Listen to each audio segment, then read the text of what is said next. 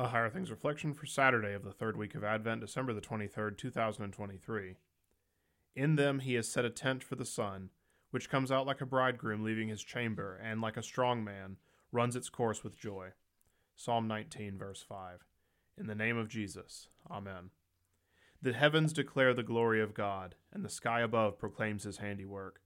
The words of Psalm 19 are a proclamation that the very creation, created by the living and active Word of God, testifies to his glory and handiwork. God's Word does not fall flat. It accomplishes what it says it will do. We find comfort and delight in this, knowing that when God says something, it is as good as done. The Word made flesh, Christ the bridegroom, comes to us not as a strong man, but as a lowly baby. The Christ child, the Word made flesh, submits himself under the perfect law of the Lord. The Christ child, who would not live the life of a royal king, or be known as a strong man, is known as Jesus, the one who he put to death on the cross. It is in this weakness that God himself, bearing our sin, is condemned under the law and receives our punishment. That being hung on the cross, dying before the heavens and all creation, it would be as the psalmist says, "Shower, O heavens, from above, and let the clouds rain down righteousness. Let the earth open, that salvation and righteousness may bear fruit." It is in this weakness that God himself works salvation for the whole world. It is in Christ crucified for you that the heavens declare the glory of God. It is in Christ crucified for you that all creation proclaims the handiwork of the Lord.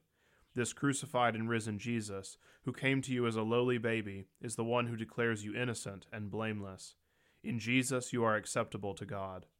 The gospel of Christ crucified is the message that Christ commanded his church to proclaim to all parts of the world.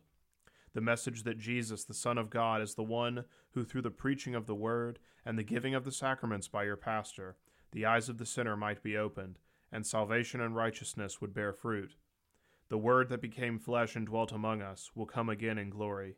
Until that day, we rejoice that the bridegroom has emerged and will emerge again to be with his bride. In the name of Jesus. Amen.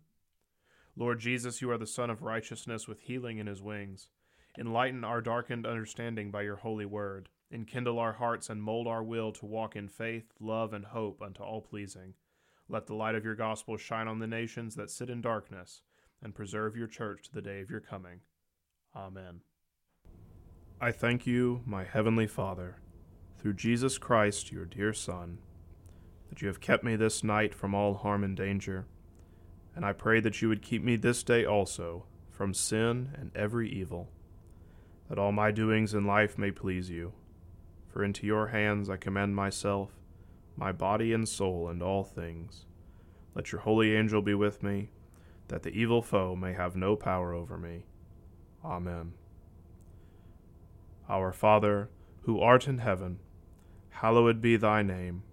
Thy kingdom come, thy will be done, on earth as it is in heaven. Give us this day our daily bread, and forgive us our trespasses, as we forgive those who trespass against us.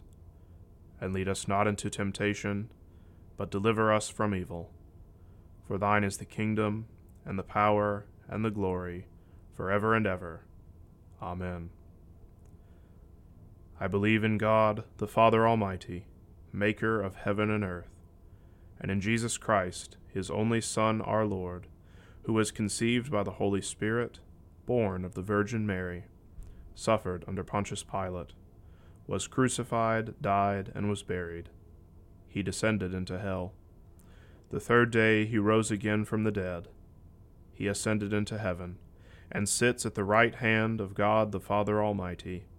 From thence he will come to judge the living and the dead. I believe in the Holy Spirit, the holy Christian Church, the communion of saints, the forgiveness of sins, the resurrection of the body, and the life everlasting. Amen. Reverend Dr. Alfonso Espinoza examines the three estates and vocation to help you see how to take up God's greatest call, showcasing God's light through you and into the world.